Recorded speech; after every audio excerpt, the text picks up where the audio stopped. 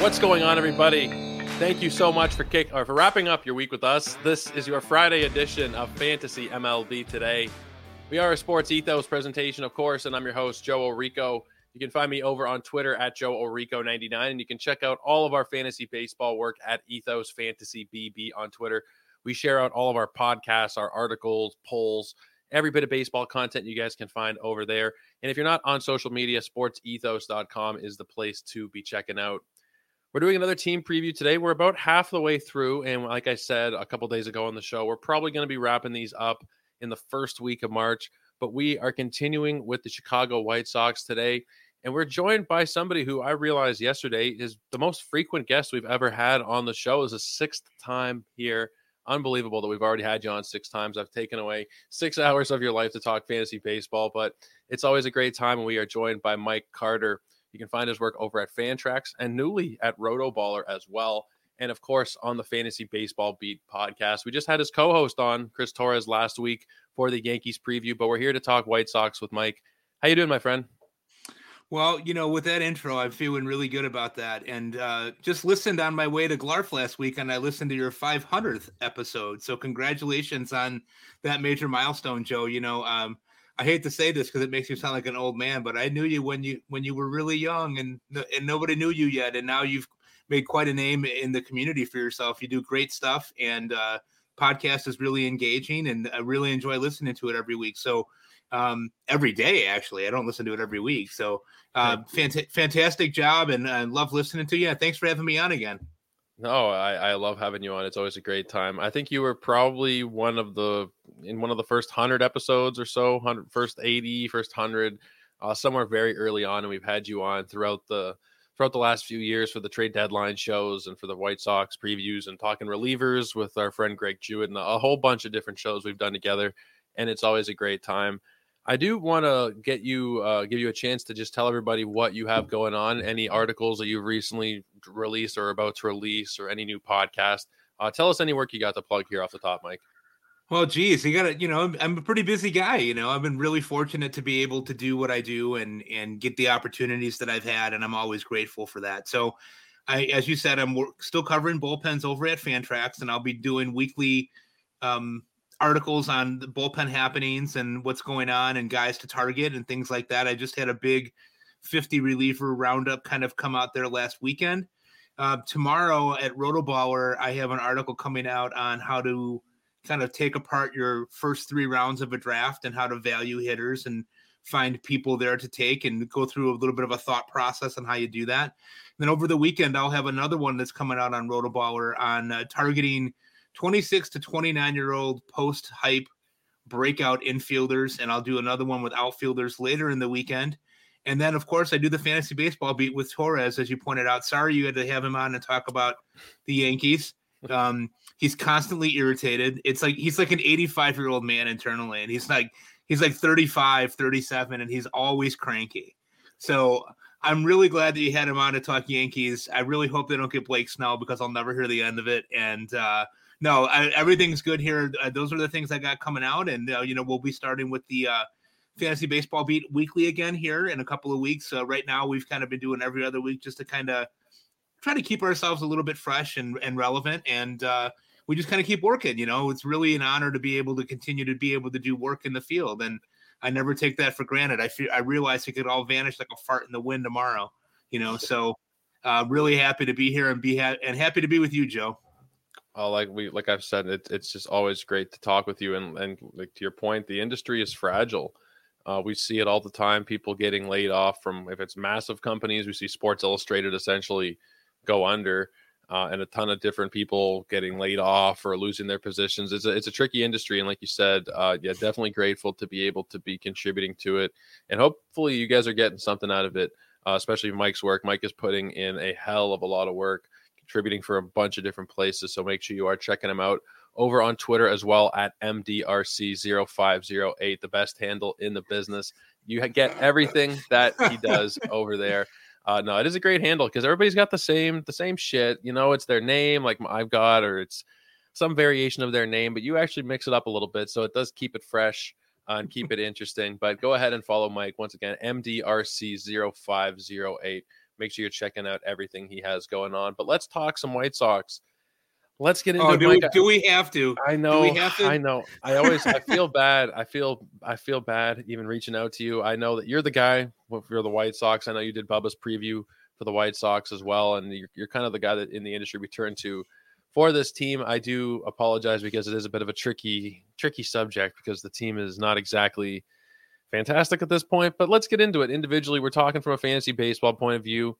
There is some value, and just going through a couple of these team previews that I've done with some of the poorer teams, the Royals and the Athletics and the Nationals, there can sometimes be some pretty decent buying opportunities based on the fact that people are just kind of ignoring the players on the bad teams a lot of the time. But let's start with Andrew Benintendi. Let's start at the top of the order. I think he's likely to be at the top of the order. Maybe that's not set in stone, but I think he'll probably be there. Last year was fairly disappointing. He played 151 games, only hit 5 home runs. The power hasn't been there in the last couple seasons. He did give you 13 steals. He did give you 72 runs and batted .262. He was, I guess in a 15-team league, startable, not anything to get really excited about. And this year you're getting him around pick 377 in these drafts that have taken place in January. What's your outlook on Benintendi this year, Mike? Are you interested in drafting him in any formats? Not really at this point. I think he's better waiver wire fodder at this point than anything. I think the thing that's interesting about him is that he's a better player in real life than he is for fantasy purposes, I think. He's only got 10 home runs combined the last 2 years. You mentioned he only had the 5 last year. Did have double-digit steals last year, but he's your classic kind of compiler. Like if he gets 650 at-bats, he's the guy that could get you 15 home runs, 15 stolen bases, although we really don't know exactly what his stance is going to be coming in this year in terms of if he's trying to hit for average or more power. If he's trying to hit for average, he didn't really accomplish that all that well last year either. I think he was in the 260s. He's not going to hurt you. Supposedly a pretty good glove in left field, although he didn't really show that last year. The one thing I would say to consider with Benintendi, though, is that there was a lot of talk here in Chicago that he was sort of hiding an injury last year and that wrist was really still bothering him. If he's through that and if he's going to play every day because let's face it, they have no other options really. And he stays healthy, he could put up a 15-15 type of season with a 270, 280 average. And if that wrist is better and if he changes his outlook a little bit on what he's doing, he could become a guy that's useful as a compiler. At pick 370, though, I don't know. At pick 500, a guy that's on the waiver wire, I think he's the guy that might be able to fill in and help you. I'm not sure that I would be drafting him. Maybe in 15s, as you said, 10 and 12s, no way. Yeah, if you're in like a draft and hold, I could see there maybe being some value there. But for most people, they're not playing in draft and holds. They're just playing in their 12-team leagues. Benintendi is not going to do enough from a power standpoint. There's probably, even though he's projected as leadoff hitter, that's not going to be like 100 runs like you'd see or 85, 90 runs like you see in a lot of teams. It's probably going to be closer to the 70 to 80 range. And, he, like you said, he needs to be a compiler. He's not somebody who does have that per game upside so much. He needs to be out there for 140 games in order to just kind of break even really and give you like 10 and 10 or 12 and 12. So yeah, I think for the most part, Benintendi is somebody that I'm pretty happy to avoid this year. If I'm taking him, it's because maybe I want to secure a little bit of later batting average in a draft and hold. But for most of you guys, you don't really need to be interested in him, I don't think. Andrew Vaughn is somebody that I think is a bit more interesting, at least. The price is certainly lower than it has been. 234 is what we're seeing in the new year. Last year was, I guess, not exactly what we were hoping for, but it wasn't really that bad. He's somebody that I haven't really heard talked about so much this offseason, but 21 homers, 80 RBI, and he batted 258. That's pretty reasonable for somebody that you're not having to pay up until almost pick 250 for. I think that there's a pretty decent buying opportunity here for Andrew Vaughn. What do you think, Mike? Are we interested this year? Yeah, very interested, and I'll tell you why. I think that there's people that are missing kind of the point of the exercise when it comes to this guy. I think he's going to hit for a better average. I think he's going to hit for a little more power. Remember, when he was drafted, he was considered to be probably the best, most major league ready hitter in the draft when he was drafted. The Sox took him 3rd overall. He only had about 250 minor league at bats before he started residing on the South Side and being able to play. He's another guy who last year played through injury. He fouled the ball off his foot and he had some problems with that throughout. He played through it. They really didn't have a lot of other opportunities, other than Gavin Sheets, who's really not a guy that can play every day. I think Vaughn is a guy that could easily get 25 home runs. I think he's going to get 600 at bats if he's healthy. I think he could get 90 RBIs and help you out in that. The other thing I love about him is he's 25, and he's already got over, that magic number of at bats that we look for guys that are going to make that next leap up. I don't think he's a 35 home run guy. I think he's more of a contact guy. His K rate is really low. And he doesn't get a lot of credit for that, but his K rate's only like 20, 21%. That's good for a guy that might hit for some power. At that ADP, considering that I already probably have my first baseman on my roster, I think I'm going to take Andrew Vaughn as a corner infielder or as a utility guy. Yeah, that's perfect. You don't need to invest the hell of a lot in him as your starting first baseman. You can put him at a corner, you can put him at utility, and you might even, depending on your format, be able to have him as a reserve. And you might end up, like you said, 25 homers. You could see a 275, 280 batting average.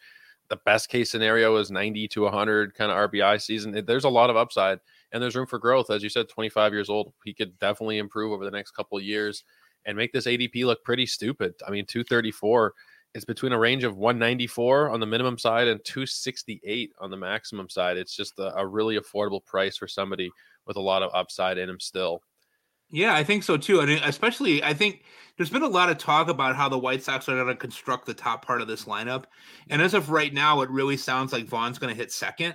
And if he hits second, I like him even more. He was batting cleanup last year. He's probably a little miscast as a cleanup hitter. But this team, as we'll talk through, doesn't really have a legit cleanup hitter.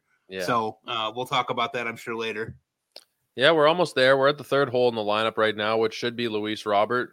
I mean, I expect him to probably bat third. Last year was the first time we'd seen him actually have a full year, and I think White Sox fans, if they had anything to cheer about last year, it was him. 38 homers, 20 stolen bases. He ended up batting 264. Now, from what I recall, and I'm just going to double check and make sure I'm being accurate, the second half of the year, specifically the last month of the season, was kind of not great for him. September, October, 206 batting average, kind of dragged it all down, but for most of the season, you're looking at a guy who was batting about 280. You're looking at close to 40 homers and 20 stolen bases. I really like Luis Robert, and I've drafted him once so far this year as a third-round pick in a 15-team league. That's generally where he's going, about pick 33. Are you interested in him as a third-rounder this year? Absolutely. I think that he's a guy that he's obviously the best player they have. He's the best player they've had in many, many years since I've been watching the White Sox for, 40-plus years now. He really kind of gives you hints that there's a monster season in there, right? That you could see a guy hit 40 home runs and steal 30 bases. He was pretty darn close last year anyway, right? Yeah. To your point, the injuries at the end of the season, he was really dinged up, and he was playing through some nagging injuries. He had a leg issue. He's had this hand issue that he has from time to time. This guy's kind of a unicorn. He's just kind of a freakish natural talent. Last year, what I liked what he did from a fantasy perspective, I think this made a lot of sense, that he really surrendered some contact for power. And I think for him, that was a good trade-off because he's obviously a guy that can hit for major power. He's got great speed. I think that was a good trade-off. He struck out more, but even still, I think a 29% strikeout rate for a guy of his caliber is very livable for me. Yeah. So could you see a situation where the skills coalesce and he becomes a first round pick? Yeah. Is it this year? I don't know. None of us have a crystal ball, but if he plays 150 games, which is a huge thing on this White Sox team, they always have a lot of guys that are injured. I think he's an easy bet for 35 home runs and 15 steals and hitting 260, 270, which would more than return your third round value. Yeah, I mean, like you said, you don't need him to hit 280 or 290 if that's going to mean so many fewer home runs. I'm able to sacrifice 20 points of batting average if that does mean he's going to be closer to a 40 homer bat. Now, do I want him to strike out 29% of the time? No. The projections all generally seem to think he'll be a 24, 25% K rate guy. And if that's the case, if he meets the projections that we're seeing, which is generally about 33 and 20, with a 270-ish average, they're essentially expecting him to repeat exactly what he did again.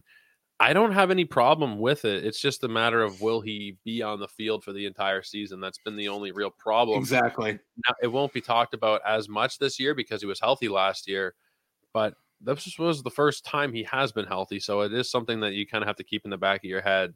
Will he be able to stay healthy? And I think it depends on your draft build. If you've taken a couple of risky players in the first couple of rounds, like let's say you went with Ellie Dela Cruz in the second round and your first round pick was, I don't know, Fernando Tatis or something, it might be a little risky to take Lou Bob at that point. But I think if you are starting off with, a Freddie Freeman and an Austin Riley or something like that, somebody who is a little bit more secure, at least in my eyes, who is a little more secure. We don't really know what the hell is going to happen, but I think he should be put into a more safe build as opposed to taking him along with Ellie Dela Cruz and Royce Lewis and a bunch of risky names. I think that's where I am on him. Yeah, think about that. You're absolutely right, Joe. So if you start Mookie Betts and Francisco Lindor, you've got a really great base of kind of knowing what you're going to get. Then you might be able to take a chance on Lou Bob and say, you know what, I'm going to roll the dice on this and see. If that dude plays 150 games, he's going to be a monster. Yeah, absolutely. I'm there with you. Now let's talk about somebody who is likely not going to be a monster at this point. That's Yoan Moncada. I've thrown in the towel.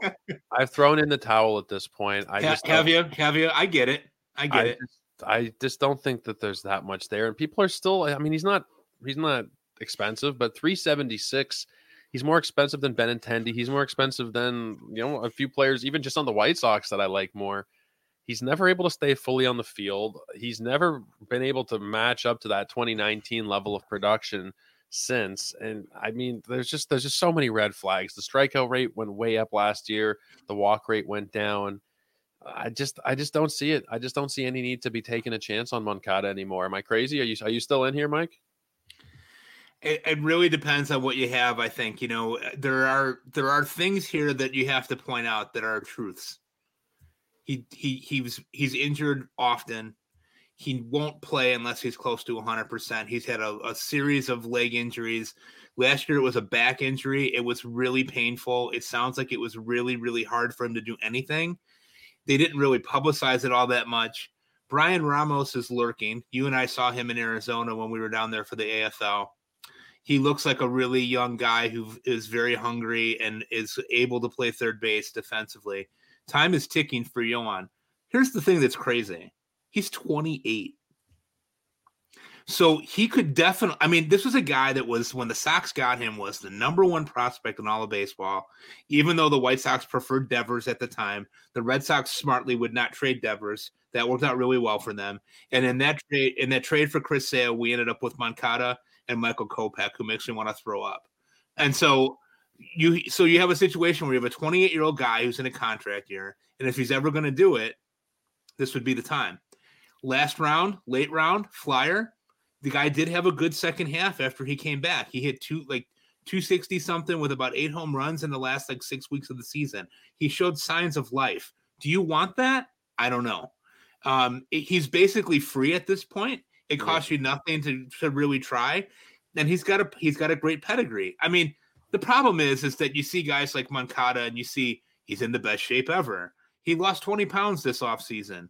You see him hitting. I've seen the videos of him at home hitting bottle caps with broomsticks. He's a freakish talent. He just can't put it together and be on the field. If he did, this team would look really different. But he's sort of the poster child for what's wrong with this whole team, right? Like you've got guys that clearly have ability, clearly have always been the best guy wherever they've been, and they can't figure out how to get that together as a team or figure out how to stay healthy. I think it depends on what you're thinking. If you're in the last round of a draft and he's out there, I would not mind throwing $1 at him and seeing what sticks. But again, in a 10 or 12 teamer, no way. I mean, there's just no way. Yeah, I'm there with you. I think he's not going to be a target of mine, but to your point, I wouldn't be surprised if we do see like a 20 home run season where he bats 260 and he does return value on that price. It doesn't. We're not expecting stardom at this point. We're just expecting maybe something other than what we've seen these last couple of years. You talked about poster boys for the White Sox. I think Eloy Jimenez is also kind of in that grouping a little bit himself. Now, he was more healthy than we'd seen in the last few years. He played 120 games. He was actually in the field 14 times, which did surprise me. When we did this show last year, I think we talked about how they wanted him to leave his glove at home in spring training. And That didn't end up happening. He did end up playing the field a little bit. How much that's going to happen, I'm not sure. He's another guy where it's pretty much just health dependent. If I knew I was getting 140 games out of Eloy, it's probably like 30 plus homers. You're getting a good batting average. That's something that's always been there. And, in the spot he is in the lineup, fourth or fifth, you're probably getting good counting stats from him if he's healthy. And that's something that is pretty much impossible to predict. Now, the price is cheap enough you can take a chance on him at 232. I don't mind it. I really don't. If you're in NFBC leagues, he's a utility only. A lot of leagues, he'll still have outfield. Yahoo and ESPN and the like, he'll have outfield because the threshold is only 10 games on those places. Some of them have an even lower 5-game threshold. But regardless of the eligibility, are you going to take a chance on Eloy this year on maybe he'll be able to get into 130 games, or has he hurt you too many times at this point? It's one of those things where for me, I see the talent, I see the ability. I just don't trust the guy. I think he's, this is a really hard thing to say. I go to a lot of Sox games and he's kind of an airhead. He can't really seem to pay attention. He's always kind of looking around in the stands for people. It's like, I want to give him like Ritalin or something, and help him kind of focus on what's going on. There are guys who can really readily DH and don't mind doing it. And there are guys that need to be able to play the field to be able to kind of stay engaged in the game. And they've talked a little bit this year about maybe having him play a little bit of right field just to kind of keep him dabbling in it and engaged. Here's the thing again. I'm going to say this again, similar to what I said about Moncada. He's 27. It feels like he's been around for 12 years. Yeah. The power is legit. It's light tower power if he's healthy. He's a really good hitter when he is able to play. The problem is availability. If you're going to take not Moncada. If you're going to take Eloy, I think you have to plan for the fact that he's maybe going to give you 400 at bats, and anything after that's gravy. Yeah. So if you're looking at him and you're saying, okay, here's a utility guy. He's only good in that spot. I can't really use him anywhere else. The scepter of him hitting 30 home runs is very real. If he's healthy, he can hit 30 home runs. There's no doubt about it. But he's never played in more than 122 games. He's always got soft tissue injury. He's a 6'5", 250-pound guy who thinks he's a speedster, tries to beat out ground balls to short. He's just a total meathead. And so I just don't see him making that step unless he all of a sudden has come across some newfangled maturity that I'm not aware of. I just think it's too risky, especially with not having outfield eligibility, to take him and just slot him in there. Now, that being said, there will be somebody in the draft room who will take him, who will believe, who thinks that he's a 30 to 35 home run guy if he's able to play. And that probably will not be me. Yeah. It's almost the same analysis that you get for Giancarlo Stanton. If they're able to be in the lineup, then you're getting 30 plus homers. But how often they're in the lineup is the huge question. It's not so much talent. It's availability, which, stupid old saying, but availability, it is the best ability. If you're not out on the field, it doesn't matter how good you are. And that's kind of a common theme for all those guys, for Lubob, for Moncada, and for Eloy. It's just a matter of actually staying out there. And that's the difference between a 70-win Sox team and an 85-win Sox team. I think right there is just those three guys. Now, that's kind of it for the lineup. I mean, the bottom four spots in the projected order, we got a Dominic Fletcher, Kevin Pillar platoon, Paul DeYoung, Nicky Lopez, and Martin Maldonado. Is there any? I mean, I hate to group so many guys together, but is there any fantasy value here? You think? Is there any potential for any of these guys to actually return value for the standard? We're not talking 45 team leagues here. We're talking for your standard 10 and 12 team leagues. Is there any chance for any of these bottom of the order guys? A guy that I am interested in is Fletcher a little bit, because the White Sox made that trade with Arizona, and it was said that they had the choice between Fletcher and Jake McCarthy, and they chose Fletcher. Okay. The White Sox, now granted, what you said about the bottom of the order it's putrid. Here's the thing, though. The one thing that they really wanted to do, two things that they really wanted to do, and it remains to be seen if that will really happen. They wanted guys who could catch the ball. DeJong, Lopez, Maldonado, Max Stacy when healthy, Fletcher can all catch the ball. Fletcher's a plus outfielder. He's a really, really good outfielder. He can play all three spots.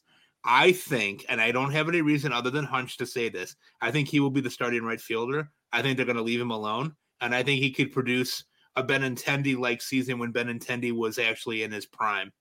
A 15-15, and hit a little bit, and he's going to play really good defense out there. I think they're going to leave him alone. They have no reason to not. I mean, the other options are Oscar Colas, who Chris Getz, the general manager, has already said is going to start the season at AAA no matter what happens.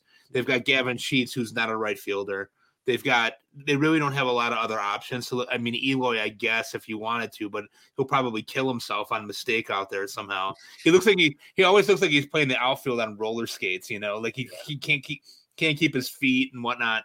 So I think Fletcher's a guy that might have some interest, depending on how the spring works out, and there's been a lot of talk that the Sox, maybe they'll sign Whit Merrifield this weekend to play second base and right field. So that could be a natural platoon partner for Fletcher, but there's really no reason to not let him play and just see what he is, 26, let him go.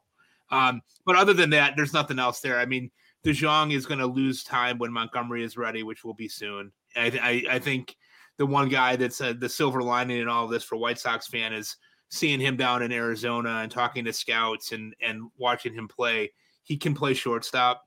He's going to play shortstop. They need him to play shortstop, and he's going to hit.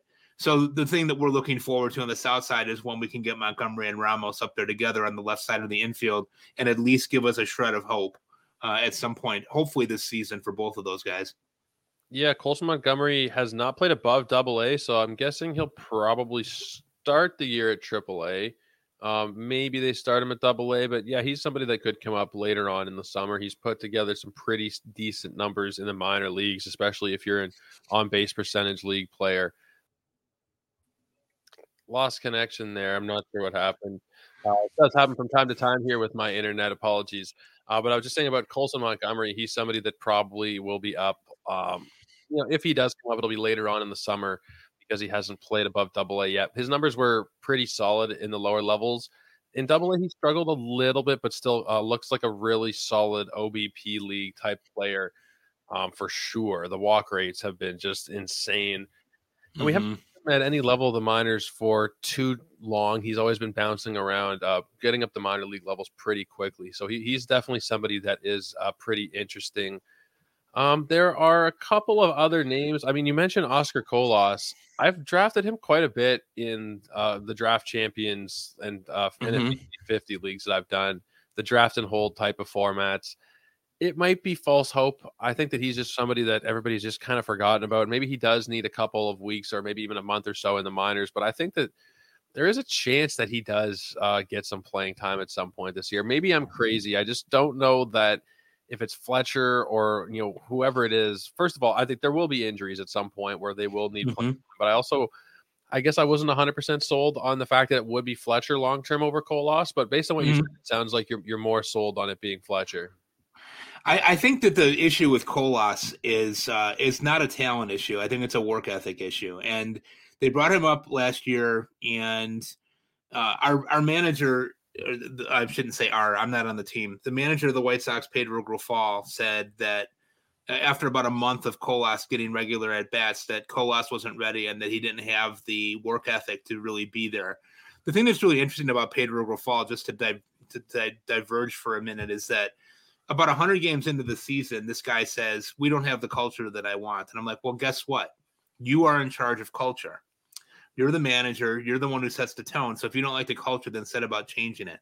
So the White Sox have set a different culture in motion in that they want a bunch of defensive guys that can catch the ball. DeJong, Lopez, Fletcher, those types of guys, Maldonado can catch the ball, right? Colas came up and really was not sure where to go, and there's no real leadership on this team. Jose Abreu left and went to Houston. I have no problem with that move. I think it was time for him to go. I think it was time for him to try to find a winner and let Vaughn play. To your point, though, Colas has light tower power. This guy is like a freak of nature. Another Cuban national guy that the White Sox have that has just a bushel full of talent if you could figure out how to put it together. But he hasn't played. He hasn't had hardly any at-bats in the minor leagues, just a handful of different things going on. So he really needs some seasoning. I could see him coming up later in the year, like you said, either due to injury or ineffectiveness of guys on the White Sox or trades that end up happening. But he really needs to go someplace where he can get consistent at-bats on a daily basis. He's not going to get that on a big team right now. But if he does come up, he's a guy that does have prodigious power and has an absolute cannon for an arm if he were to play in the outfield. So he's definitely somebody. I think it's a smart move on your part to invest just a little bit in him, because I think he could have a role at some point. I have him on 3 draft and hold teams. I think that's probably going to be. I mean, I'm done with draft and holds at this point anyway. We're moving on to the fab leagues, but I think I'm done with my current shares. I'm going to hope for the best, and maybe something will happen in the middle of the summer. We'll get lucky because it's not a clear path, but there's potential for him to get a role at some point. Let's talk about the pitching situation, which is not. Oh, great do we have to? Do we have to? I'll ask that question again. Well, we certainly don't have to talk about everybody. I'll tell you that. We talk about Dylan Cease for sure. Dylan Cease had a bit of a down year, but I think that does create a bit of a buying opportunity. I've drafted him once or twice myself this year. He's going outside of the top 100. Projections are not in love with him, but they're not bad, and I think that he will rebound to some extent. You're still looking at somebody who is very likely to give you 200 strikeouts. He's gotten over the past 3 years, 226, 227, 214. It's more just a question of what that ERA and that WHIP are going to look like. The WHIP was 142 this past season. I think he can bounce back a little bit. Mike, are you interested in taking a plunge on him now that you're paying a cheaper price this year? Yeah, I think, I really thought last year that the price for him was way too high. Yeah. He hadn't really proven that he was that guy. A year's worth of data to me is just really one data point, right? So the truth of what Cease is probably somewhere between his 2023 and 2022 season. And the issue with him always has been and always will be command. The stuff is there. He's a guy that probably on a really good team is a number 2. I don't think he's an ace. I don't consider him in the same vein as a Pablo Lopez, say, or a Zach Wheeler. Obviously, and his draft price is lower than that. I think the thing that would really help Cease would be when the Sox move him, and they will move him, whether that be through desperation. The Orioles lost like half their team today to injury, it seems like, but maybe the Orioles want to make that overpayment and go for him, or wherever they end up trading him, even if he's at the deadline. That truth about him is somewhere in the middle of those two things. And I think if he goes to a place where someone can help him with the command issues, the thing that I find about him, and there are people who disagree with me about this, and I'll just say it anyway, because I know you don't mind if we have some disagreement, is that he doesn't attack the top of the zone. He almost seems like he's afraid to do that. And if he did that, he would be able to set up his secondary pitches in a much better fashion. I look at him sometimes and I don't think that he believes.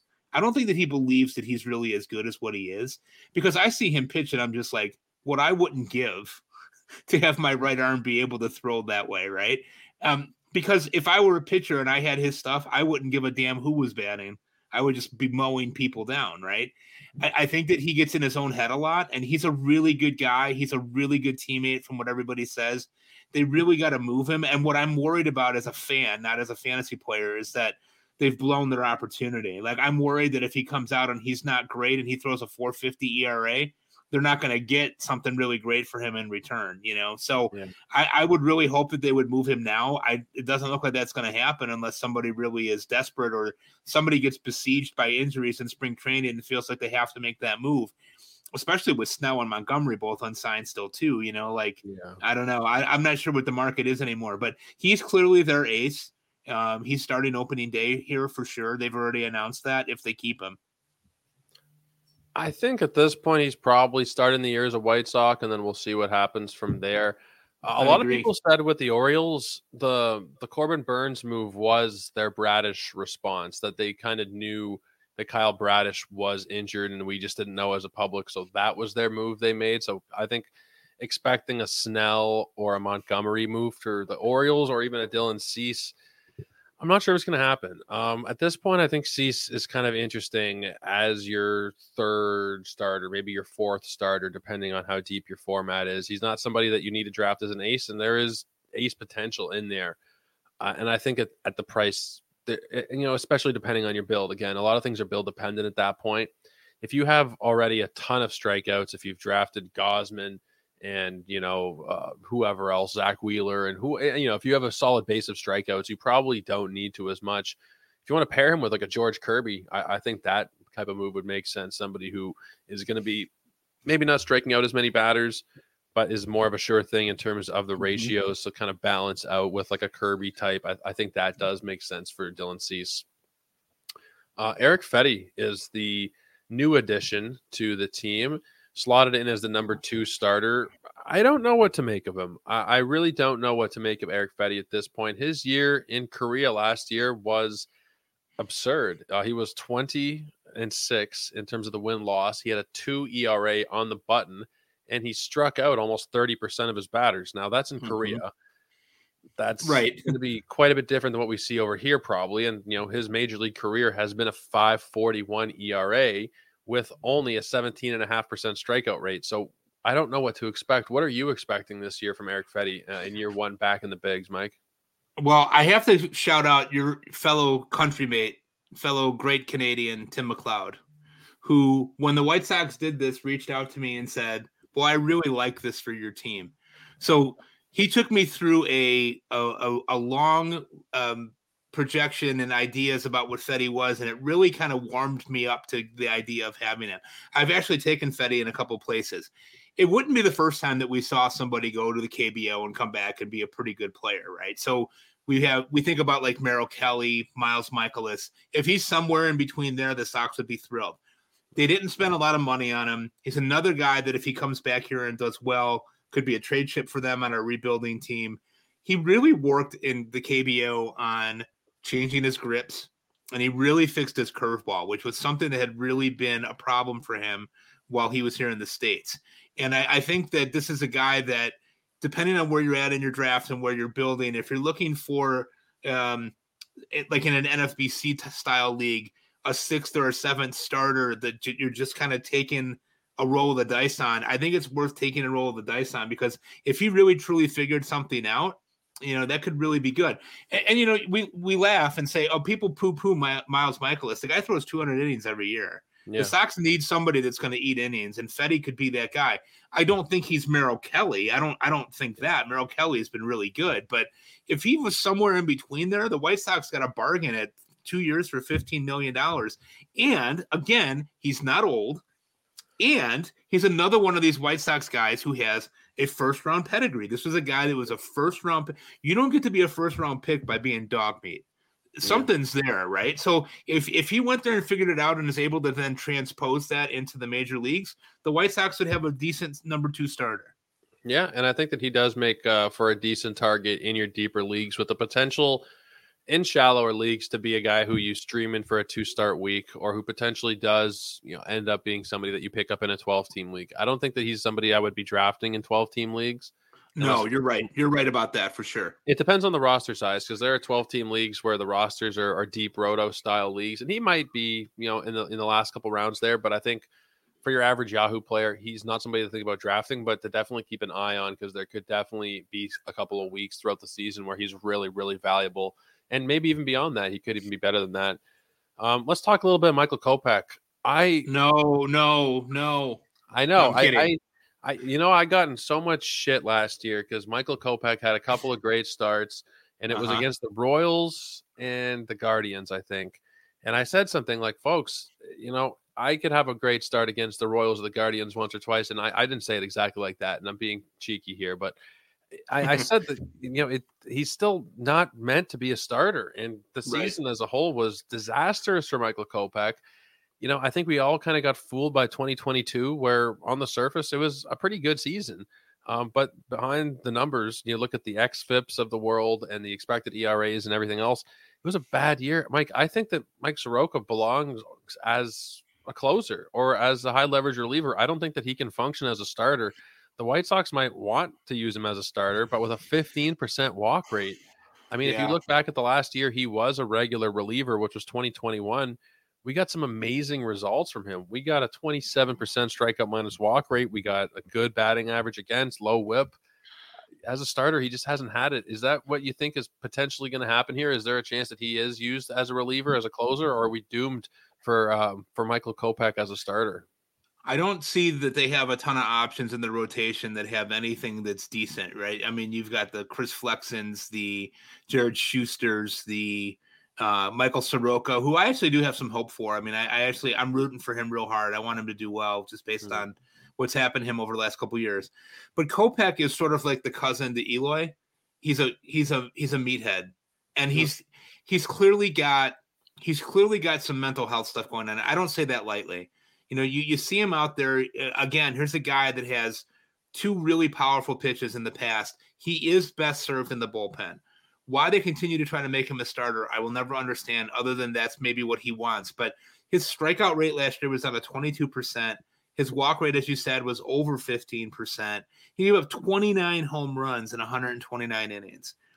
There were games where he gave up 3 and 4 home runs where I'm like, what the hell is going on?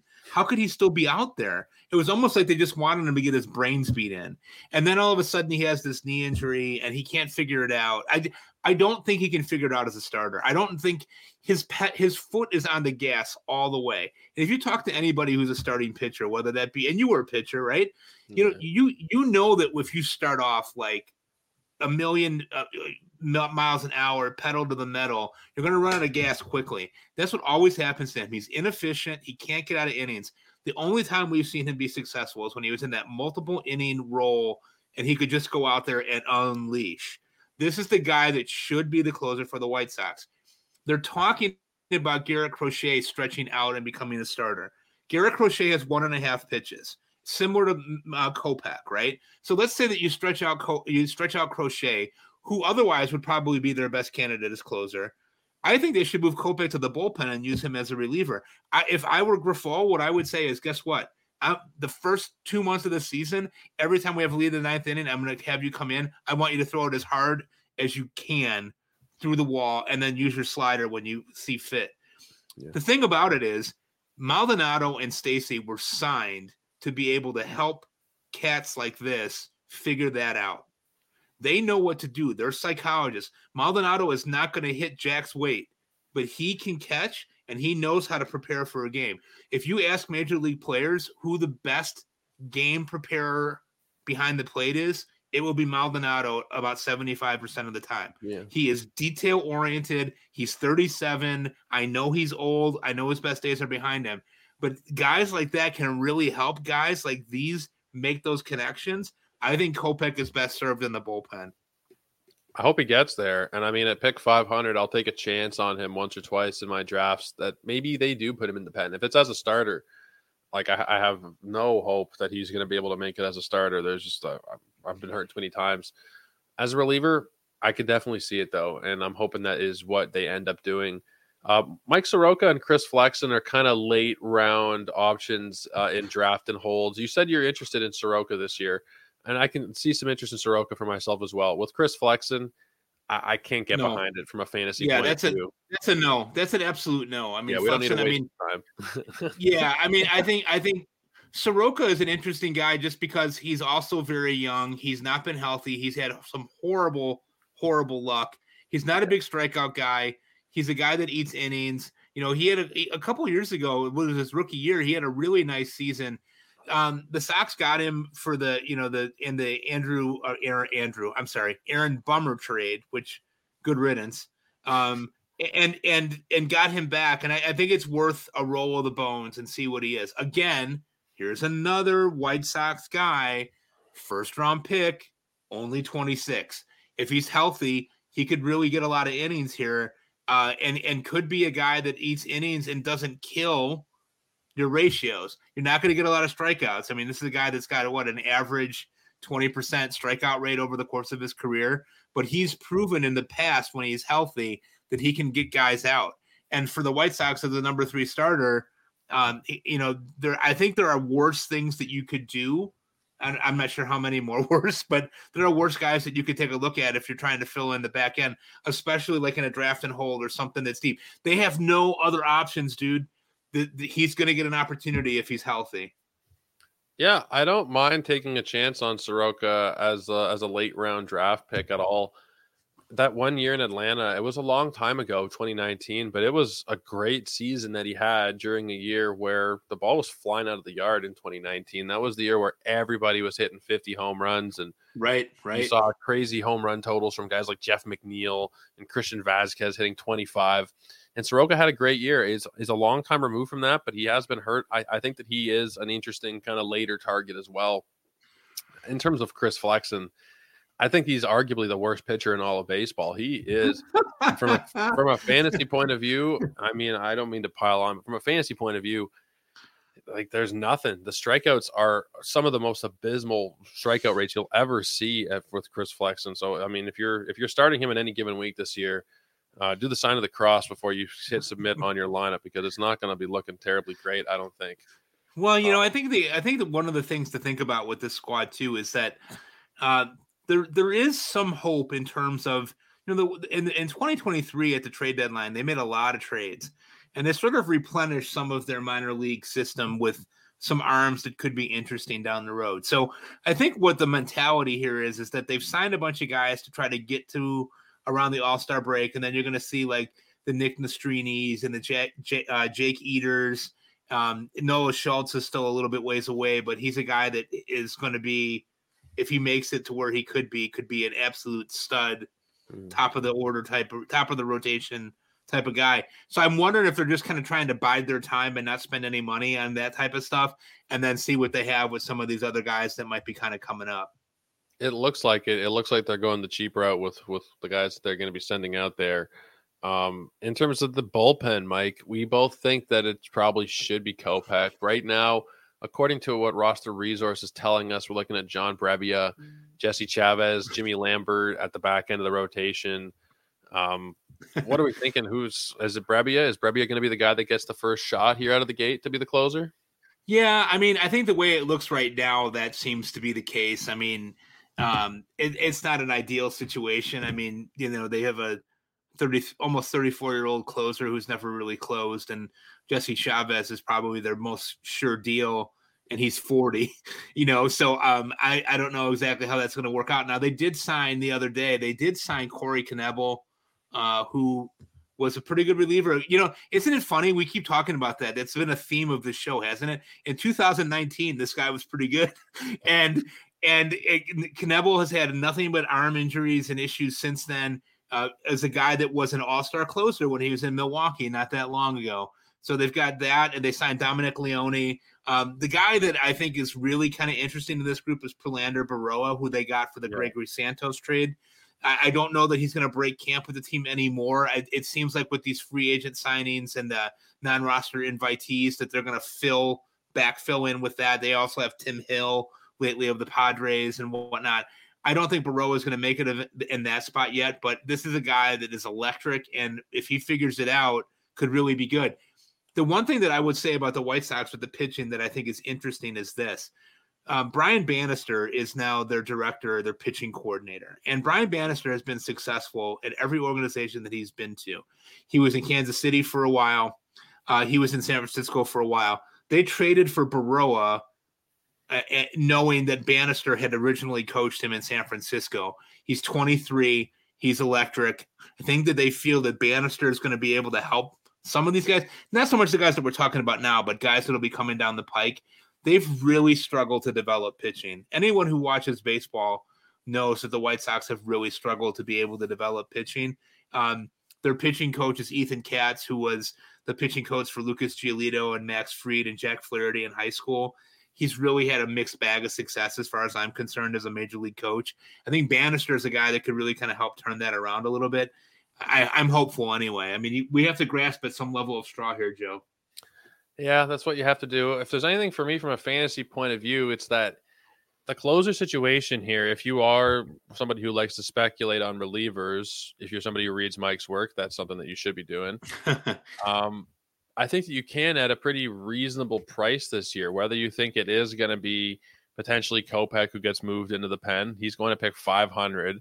Garrett Crochet is 534. John Brebbia is 556. Baroa is 635.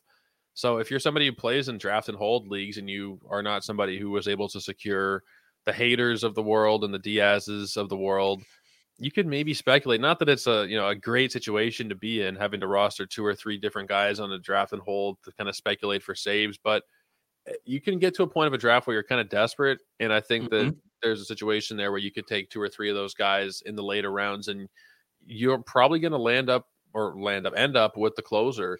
It might be split up like 7-7-7 or something between 3 of those guys, but there is some value saves available there. You don't have to get all your saves in the first few rounds. Now, the Right, last right. point there for me is that if you are playing in a 10 or a 12 team league, I wouldn't bother with the White Sox bullpen situation. It's going to be probably a bit of a headache.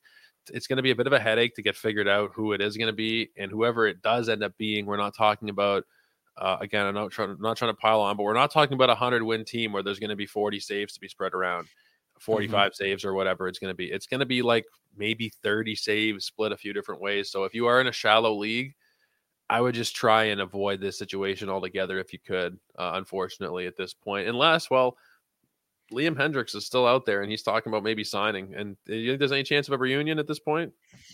Well, people here love him, and he likes Chicago from what we were told. I think there's an opportunity there. I mean, I don't think he's going to be back this year. If he does, it'll be he's very aggressive, and he's very much thinking that he's going to make it back sooner than what he does. With the way that this team is constructed and the fact that they're going to be pretty bad this year, I don't see that necessarily being a match for him unless he signed a multi-year deal at a lower, contract rate or something like that to rehab with the Sox. But people here loved him. I mean, he was super involved in the community. He's a great guy. He's really into anti-animal cruelty societies and really big into gay rights and LGBTQ and questioning.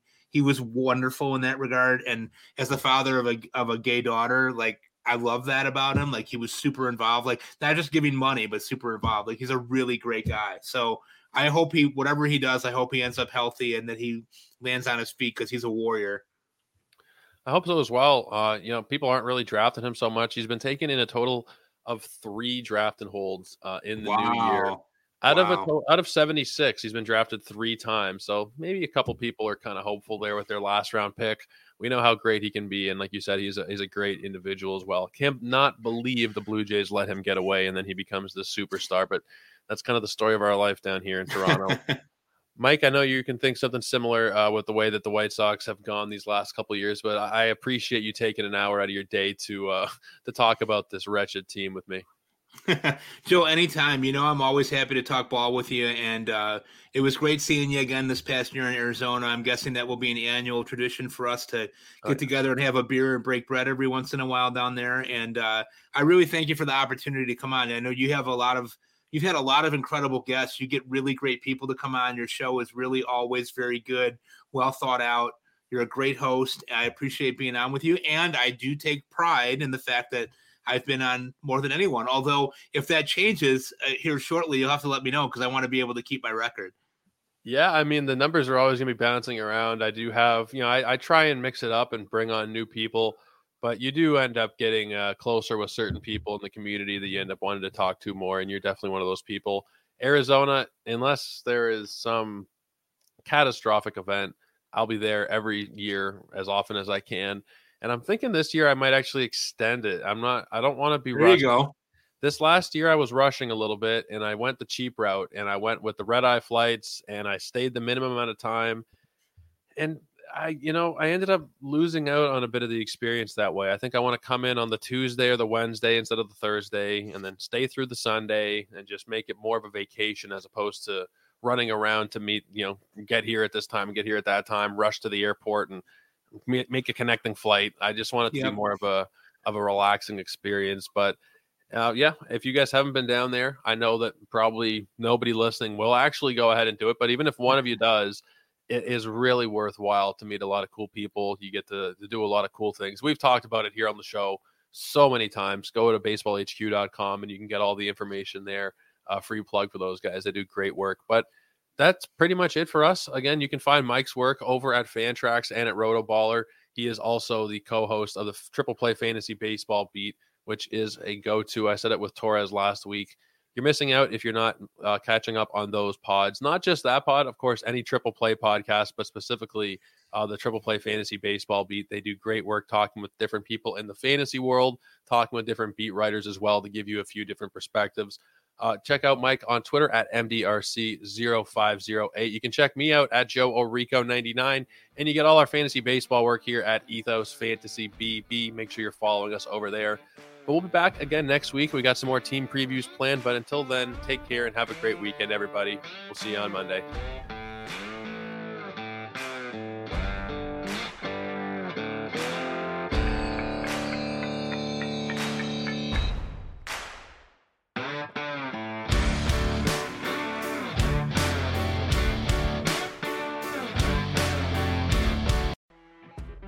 You know when you're listening to a true crime story that has an unbelievable plot twist that makes you stop in your tracks?